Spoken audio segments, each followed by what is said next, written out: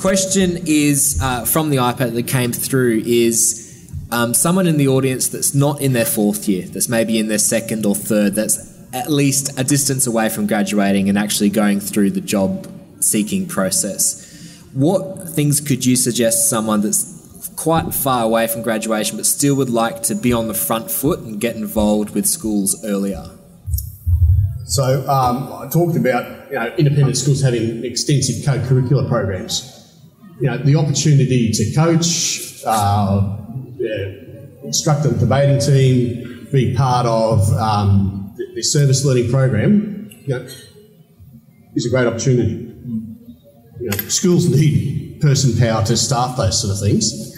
It gives you really good experiences to try out different things you're learning at university around how you give instructions, how you give feedback, how you structure classes, all that sort of stuff. You're learning those practical skills, and lots of independent schools also pay money for people to do that. So you can actually,